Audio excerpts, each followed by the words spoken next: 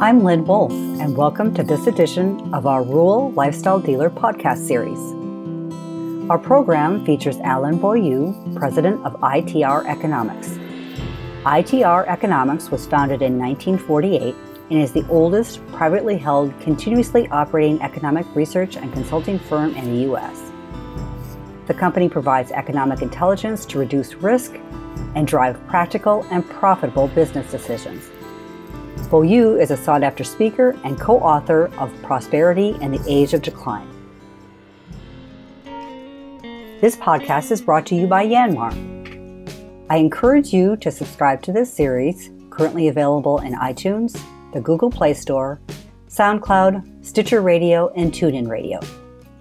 Or if you have another app you use for listening to podcasts, let us know and we'll make an effort to get it listed there as well. Subscribing means you will receive an alert about upcoming episodes when they are released. Thank you to Yanmar for bringing us this podcast. Don't settle for less when you can have more. For example, Yanmar makes all its compact tractors' major drivetrain components, the Yanmar engine, transmission, and axles, all in-house. Because they're made to work perfectly together, you and your customers get a hard-working machine with more usable horsepower, less power loss, and a smoother, more comfortable ride. Yanmar's tractors are designed to work as hard as you do for a lifetime. Strengthen your dealership today with Yanmar.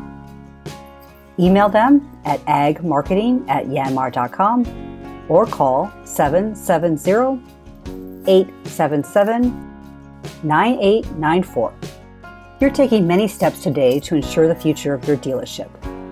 However, there are also many outside factors that influence your success, such as the economy. How can you keep up when it comes to monitoring the economic trends that are most important to your business? Alan Beaulieu, president of ITR Economics, breaks down what you need to watch now and how to prepare your business for changes ahead.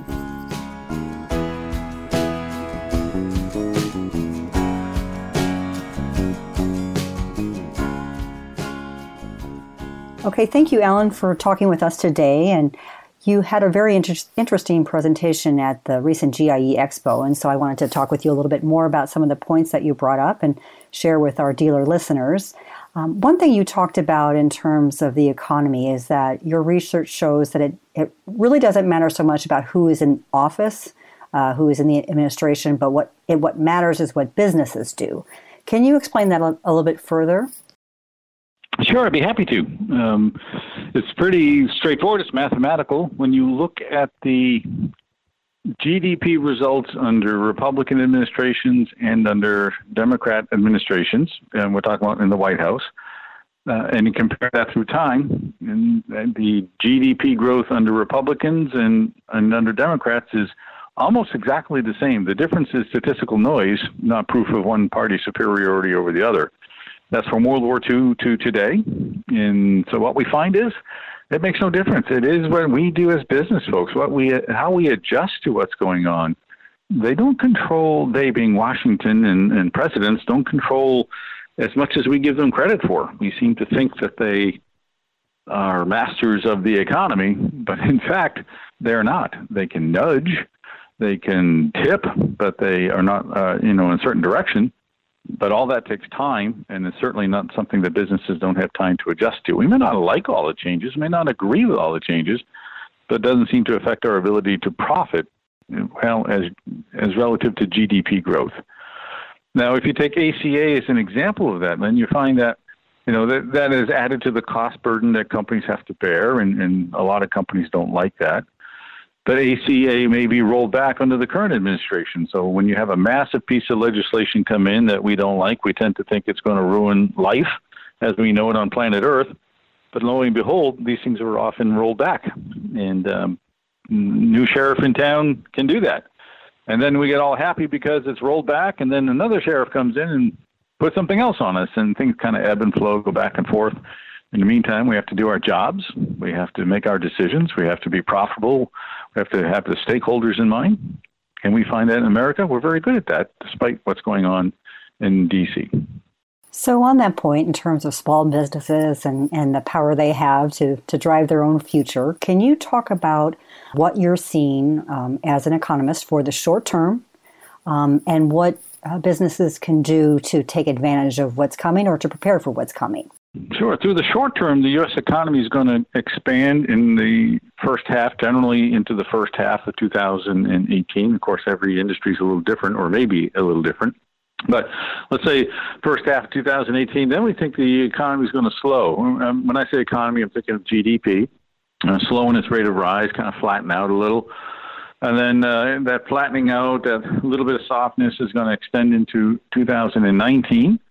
And then after that, by mid-19, you should see the economy beginning to pick up speed on a GDP basis. We head into 2020 with a nice momentum. Businesses should be happy, and life is pretty good on planet Earth.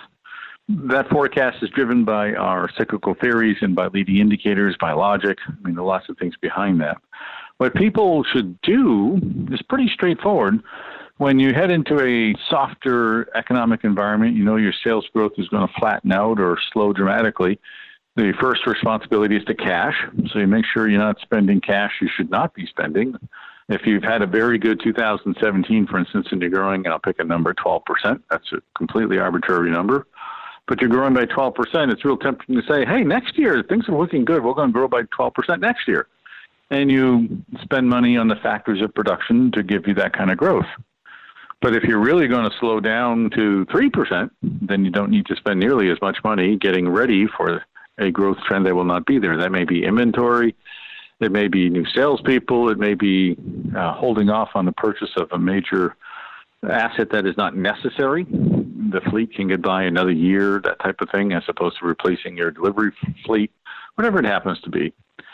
The other thing you can do is in a softer year, say to yourself, okay, what do I need to get ready for a busy 2020? Delivery fleet, that's not really what we're talking about. We're talking about what are the efficiency gains? Is there an ERP, which will take 18 months out of my life or more? Is there a new pick system? Is there a new line that I need to put in? Is it time for me to open up an office in Gainesville? I mean, what is it I should be doing to get ready for the future? Since my business will be slower, since I will have less to occupy my time, if you will, than if I'm running straight out trying to meet current sales projections, then I have the time to deal with that. I have the time to implement and do it right. I have the time to plan. I have the time to do the things that'll make me a better company in 2020. So, A, you don't spend a lot of cash you don't need to. B, you spend the cash where you should be as you look into 2020 and the need for increased efficiencies because labor costs are going up, commodity costs are going up, and efficiency gains are going to be extremely important as we head into the future, especially in a labor-intensive situation, which most distribution is, and manufacturing, and most businesses have a high labor content. So you drive that efficiency rather ruthlessly while you have the time and the money to do so. One other point that you had made, which really resonated with the group at GIE, was the idea of a major downturn coming more long-term, closer to 2030, I think you had said. What about that in terms of small businesses, equipment dealers? What do they need to watch and prepare for? Well, they need to prepare for a Great Depression in the 2030s by looking at their clients and saying, all right, is this client in an industry that's going to get hurt? Well, then by late 2020, I better be replacing that client with one that's in an industry that's not going to get hurt. And it may not look very attractive at the moment because, client A is known, client A is profitable, client A is somebody that's been around a long time, you have a personal relationship, all that sort of good stuff. But client A may not survive, and if he does survive the great downturn, he or she is going to be giving you a lot less business. So the owner of the firm we're talking about has to be thinking, all right, I need to have a few years to develop clients in more depression-resistant or even depression counter-cyclical industries, which we cover in our book, Prosperity in the Age of Decline. So as they're moving their marketing and their sales force to these different areas, they are positioning their company for success instead of just doing things the way they've always done them before. And while that sounds simple to you and I, it's not. Firms have an expertise, firms have a rhythm, firms have a pattern, firms have experience. And to have to learn a new industry, to have to capture market share away from people who are already in that industry, that's a lot of hard work. And that hard work is easy to avoid while things are going well. You have to have a confidence in the forecast and in your future, the change that is coming, if you will, in order to be pressured into making that turn is what I should have said. You understand the psychological complexity there? It's just a matter of, it's easiest to just believe that's not going to happen, and therefore I don't have to do anything, I'll be fine. We'll bounce off that iceberg, it'll be fine. Then often it's simply not.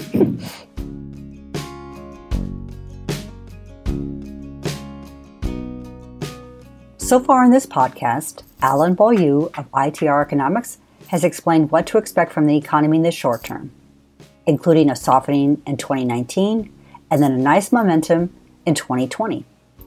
He says a business's first responsibility is to cash in a softer economic environment, and then when the economy picks up again, to invest in efficiency gains. Let's get back to the podcast to learn more about leading economic indicators to watch, as well as global influences. Well, so in terms of what you're seeing, that you feel confident that is coming in 2030, and also for our dealers to kind of follow along with you, what indicators are you watching that we should also be watching to track that downturn?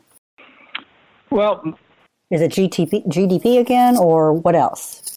Yeah, we cover nine keys to knowing you're at the top of the business cycle, about to enter into the Great Depression. That's also in our book, Prosperity in the Age of Decline. The reality is there are things you can watch for, and the things that'll happen real close to the downturn are the leading indicators that we show at every presentation and that we use faithfully at ITR. Will start heading lower dramatically. They're not just going to kind of slip downward. There's a thing called universalities of cycles concept. So if the leading indicators just kind of fluffing their way down, you don't expect a lot of trouble. If the leading indicators are dropping like a stone, that's telling you something. It's sort of like all of a sudden the thing that measures wind on your roof. If it's going lazily around, you're not worried about a hurricane coming. But when that thing's spinning a mile a minute, you got some trouble heading your way. It's a very similar concept. The leading indicators will tip you off as to what you're looking for, so you watch them. You make them part of your dashboard. You make them part of what you review monthly. You see how you relate to them as a business, which is even better. There are numerous ways to do that. We have processes for that. One's called DataCast, and there's other things called TrendCast and executive vantage points. There's methodologies for doing that. And as companies do that, they will have the warning that it is coming. Now, because of the length of time necessary to change into new markets, you don't want to rely just on that. That's sort of like the last step. Before that, you have to understand the logic behind it. This is about demographics in Japan and in China, Russia, the United States. This is about an aging global population that's going to need healthcare. This is about high debt levels in Japan and in China and in the United Kingdom, the United States, and how those high debt levels and negative demographic trends with high healthcare costs are going to impact the governments and the government's ability to make everything all right, so to speak, which they won't be able to do. Governments are not terribly good at that. Couple that with inflationary pressures, which we see plenty of signs of now, and you have yourself the makings of a perfect storm. You have yourself the makings of lots of trouble as we go into the future. And those things, as they continue to develop, and we cover this, is as inflation begins to perk and it begins to feel like the late 1970s again, that's a warning sign. When you see that interest rates are climbing, and at first, you're passing 7% on a home mortgage, and you go, oh, that's not bad. I'm old enough. I've seen worse. And then it goes to 8, then it goes to 9. You say to yourself, holy smokes, if this continues, then that certainly means there's going to be a contraction in housing and the automotive industry and other problems. So you just pay attention to interest rates. You pay attention to irrational exuberance, as Alan Greenspan called it. You start hearing politicians say everything's fine, we can take care of everything. You start hearing people talk about an unlimited future and how there's a new economy, new paradigm. That'll happen years before the bust, but you start hearing that talk, you should be worried, very worried. Promises of an unbridled future are always followed by a bridled future where there's problem waiting for businesses. So you look for that optimism.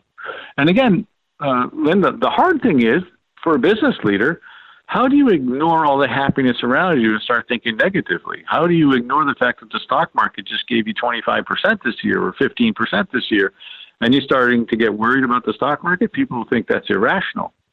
So when you look at normal trends and durations and historical guidelines, you can see that obviously before a dramatic fall, there's this period of prosperity that people are lulled into complacency. And those are the businesses that fail, the ones that are lulled into complacency, or they're at least decimated, so they're a shadow of their earlier self when the bad times come. Those are some of the things you need to do. Think differently, think outside of where you are, and look to where you will be by looking at the world around you and understanding, is this too perfect? Can this really last? Why is everybody so optimistic? And understand that those are bad signs as you go forward. And then your point too, in terms of, bad times coming, just dealers just being aware, watching the data, and just using those times now to just shore up their business. Any other points that you wanted to share with our dealer readers in terms of what you're seeing and what interests you in terms of the economy? Well, sure. Let me first share that, the late 2020 is a good time to sell the business if you're looking to sell. If you don't have a succession plan, there's nobody you particularly want to leave the business to. If you're going to sell it around 2026 so that you have a 3-year earn-out workout before the downturn comes, so you can maximize your return on investment. As far as other things going on, absolutely, and thanks for the opening. When you think of what's going on in the world today, a lot of people are very concerned about North Korea. Not really necessary. If there's a nuclear war, being worried about it's not going to change anything, and being worried about it should not affect the decisions you make in your business. I don't think there's a strong likelihood of North Korea actually nuking Japan or South Korea. If that does, then we'll certainly be adjusting for a disruption in the prosperity in the world, and it would do that, but it will not be a fatal event in the world. And cold-hearted economist in me, is speaking now, not thinking about the people that are involved, because if we do that, we get bogged down in emotion. If we think logically, if production of ships South Korea is obliterated because of a nuclear bomb, then the production of ships in Japan and in Greece and in the United States benefits, and that work is spread out. So there are jobs created in other countries, and ships will continue to be made. Now, there's a disruption because the ones that were partway through the process aren't going to be there in time. But you can see that it is not a terminal problem. It is an interruption kind of problem. And it can be that way for automobiles that are made in Korea. It can be that way for, any number of things that are made. It's disruptive. It can derail for a year or more, but it is certainly not an end of civilization type of activity. And we must keep it in perspective. I know that's cold, but it is best to keep it in perspective. And then we have Europe. People like to worry about Europe. Europe's going to be fine through the near term. I know it's fun to talk about the people leaving Spain, and we'd like to talk about, what happens if Greece leaves and all the rest of that. Certainly, what if the British leave? The reality is the Brits are going to leave. Spain may have a civil union kind of problem that they're going to have to deal with. I'm not sure it'll ever make it to a civil war. But the EU will survive through the near term because the British would like it to, and because the Germans would like it to. And since the Germans are going to hold this thing together, the EU will be there, and they will be doing business, and they will be fine for the near term. And your question dealt with the near term. So take Europe out of your mind. Take China out of your mind because they're doing well at the moment. Things are going their way. Production is up and demand is good, and they're selling goods around the world. So for the next few years, China is looking good too. So when you look around the world, it's a pretty positive place. And when you look at what that means to the United States economy, it is good. And your dealers in a good U.S. economy should be looking to a nice future. If they want to get bogged down in negative thinking, then they will plan that way and position their business that way. They won't take risks, and without risk, there's very little advancement. They won't invest because they'd be worried about losing that investment. And without that investment and without taking the risks, they're going to hamper their growth in the years to come. Now's the time to lead, not the time to bleed.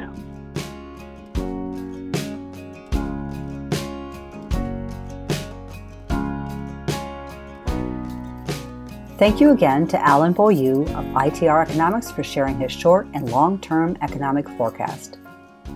It will be important to watch the warning signs during upcoming times of prosperity so we are not lulled into complacency.